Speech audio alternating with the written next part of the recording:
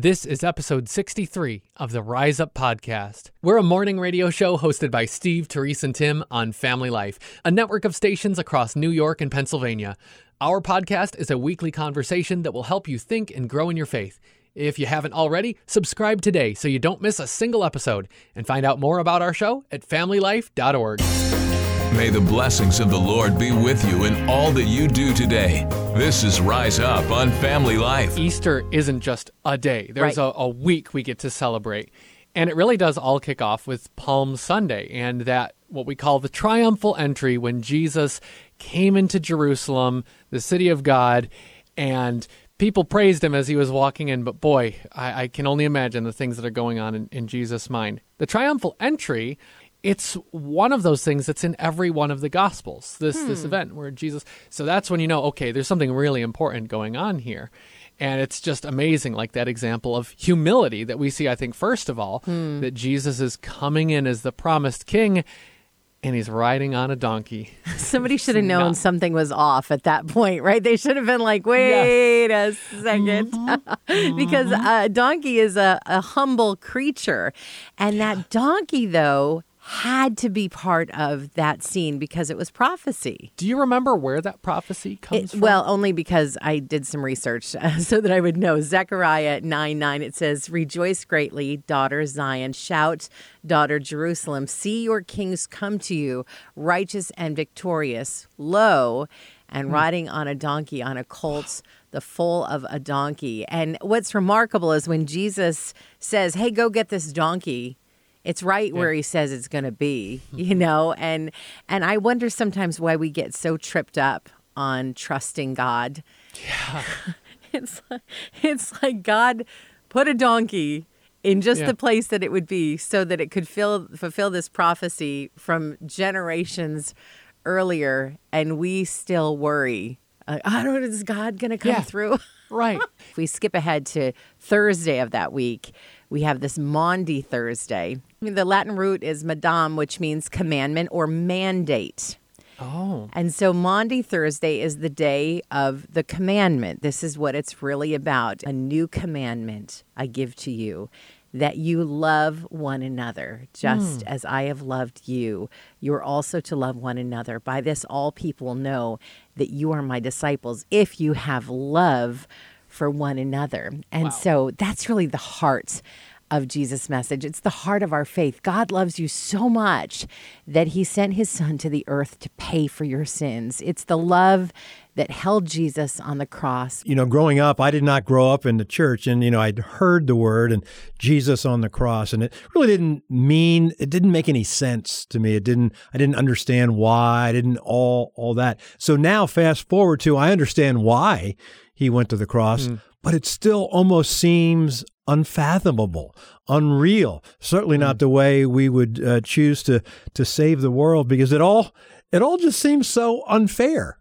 when you look at it. And I felt that way when I first learned about it before I was even a Christian. And now, as a believer for many years, it's like, wow, what an unfair thing to happen. It is. It makes me think the unfairness of it, of Jesus' words on the cross.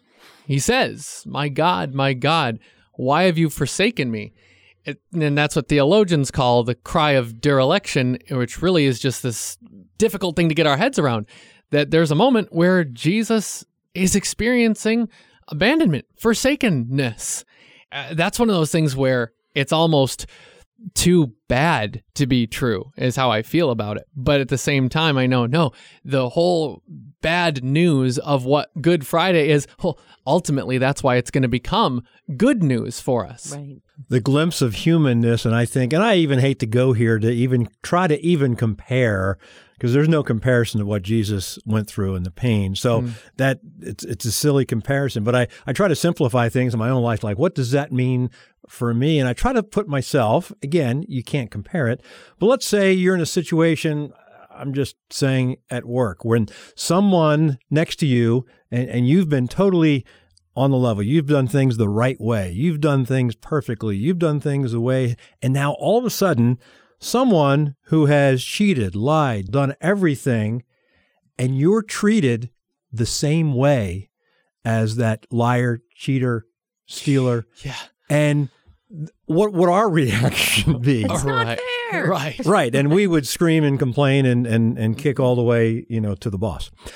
However, I remember the very first time that, again, I didn't become a Christian until I was in my 30s, that I looked at that situation and I said, wait a minute, in that situation, he was perfect.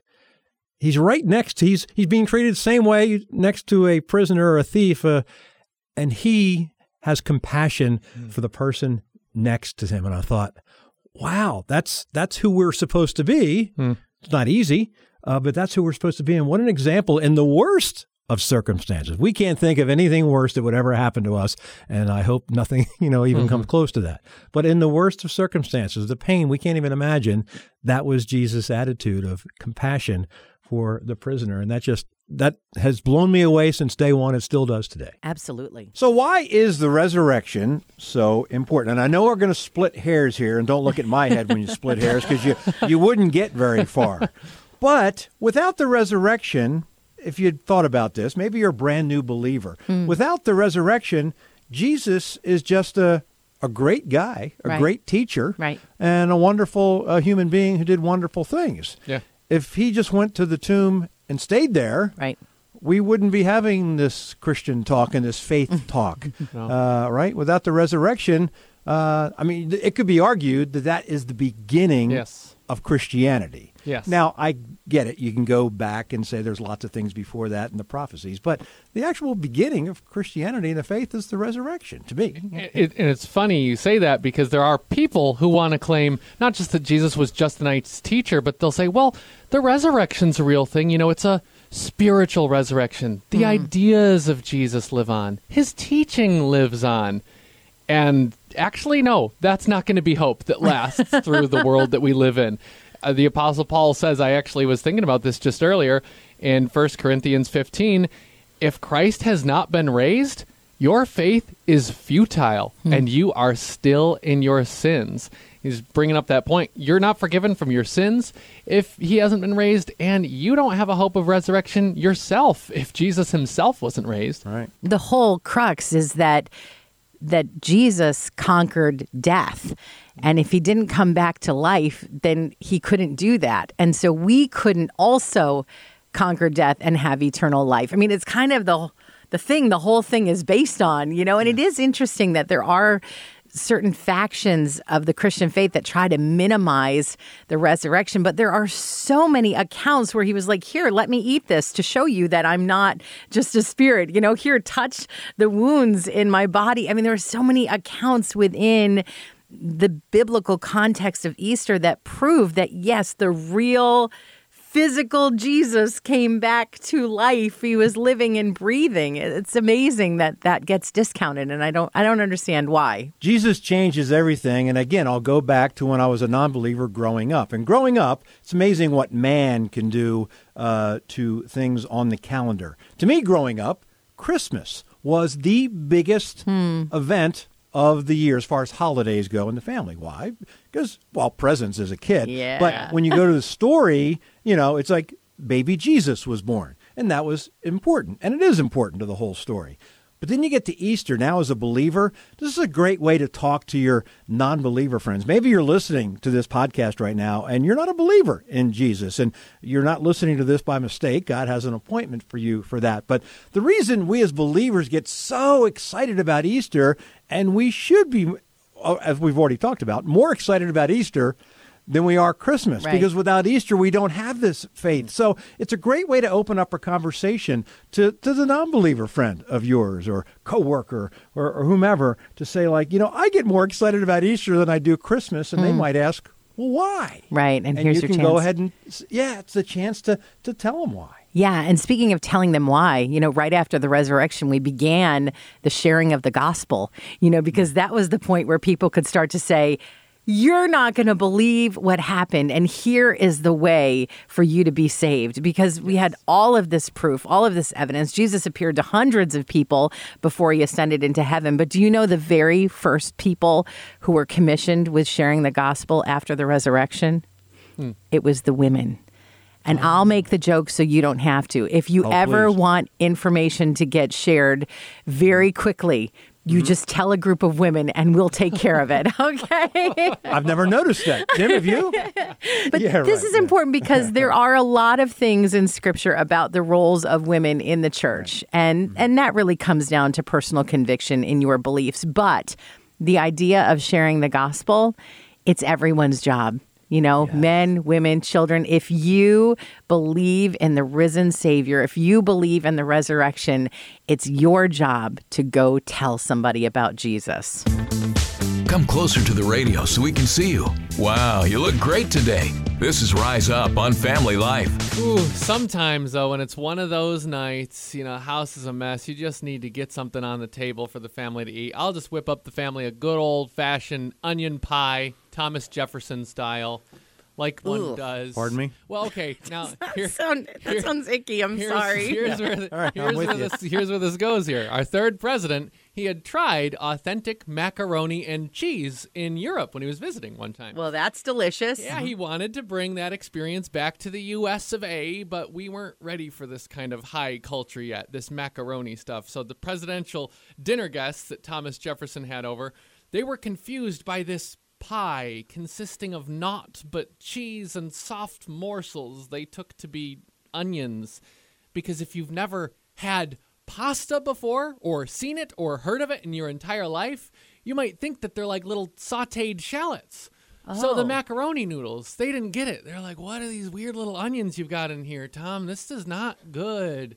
1802 Americans were not ready for macaroni and cheese. They didn't like it. But it's a comfort to know that the meal I go to when I'm, cheating on dinner at home, I'm really preparing a banquet that would baffle guests of presidential honor. As refreshing as that first sip of coffee in the morning. This is Rise Up with Steve, Therese, and Tim on Family Life. I learned something the other day. I had no idea about this, and when I saw this, I always thought just a seal was a seal. I thought there's one kind, that kind of seal. I thought there's one kind of seal, and then I saw this story, and then I looked it up, and I'm like, there's well over 30 or 40 different types of seals. I mean, there's all different kinds. I only thought it was the seals, and then I see this one. It happened in Canada. One was on the highway. It had gotten out of where it normally is, and they had to put it back to where it was. And this kind of seal, because there's things like the gray seal and the harp seal I learned, and all different kinds of. Seals? Well, no, and that's the key. I'm thinking. Some of them are more like. I'm thinking. Well, here's this one. This one they found on the highway, put back. This was a wandering elephant seal, which I can only imagine they would know it was an elephant seal. Here we go. With the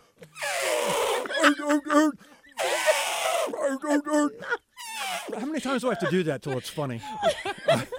You got the point. Okay. We're giving out smiles that you can wear all day. This is Rise Up on Family Life. I did it again over the weekend. What's that? I don't know why I keep doing this. What? Did it again. I made sourdough again. Oh, cool. Yeah, you think cool. I mean, I started trying to make sourdough when everybody tried making sourdough during the pandemic. Yeah. Yep. Mm-hmm. Yeah. In 3 years? I think I have made 2 hugely successful loaves, and my family has had to eat so many failure loaves. I mean, I could have built a little cabin, out of these brick-like structures. Cabin. Right. It would be delicious. But a friend of mine had some starter, and it looked really good. And I was like, well, yeah, I could use some new starter. So I'll take some, sure. And it smelled so good. It was so tangy. And I was like, oh, this is going to be really, really good. She even gave me her no-fail recipe, which is different than the other one I had. So I was like, well, no fail. Let's see what I can do with this, right? And so I made the recipe, and then I got to the very end, and it said to cover it in a light dusting of flour and score the top, and I was like, I don't need to score the top, right? Oh no. Yeah, it's not good. It's not good at all. And I'm like, why do I do this? It turned out okay. It's not inedible, which I can't say for all the loaves I've made. But we skip steps. Do you ever do that? The Bible is so clear about the things we're supposed to do, and we're like, well, I'll do this, but I'm not going to do that. I probably don't need to do that. God's good with me not doing that. And you know what that is? It's pride. I just made a big old brick-like loaf of pride. I'm still working on it. You guys want some bread? Is it the really successful loaf or the kind of fail loaf? Thanks for letting us be part of your morning. It's Rise Up with Steve, Therese, and Tim on Family Life. You know, you may be more literary than you think. I know I am. I just found out. So, kids, I know a lot of you are on spring break, but you're more literary than you might think. And you can tell your teachers when you get back to school next week. Because, like, here's the thing. If you ever been, like, on a wild goose chase, you're looking for something, you finally, like, forever and a day, and you give up, and you're like, okay, good riddance to that. I'm not even looking for it anymore. And then you go to break the ice with somebody, and they say something. It's like, oh, that's Greek to me, and all that.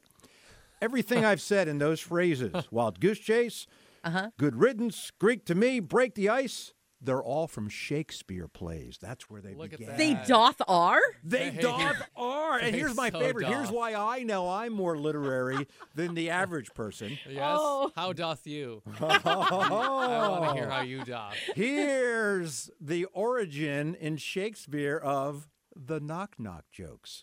What? It was from Macbeth. It was from Macbeth. Et tu, Steve? Oh, knock-knock.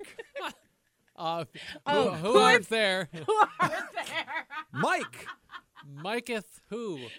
Mike Kingdom for a horse. Mike. That's actually Shakespeare. Mike Ingham. Mike Ingham. Thou doth...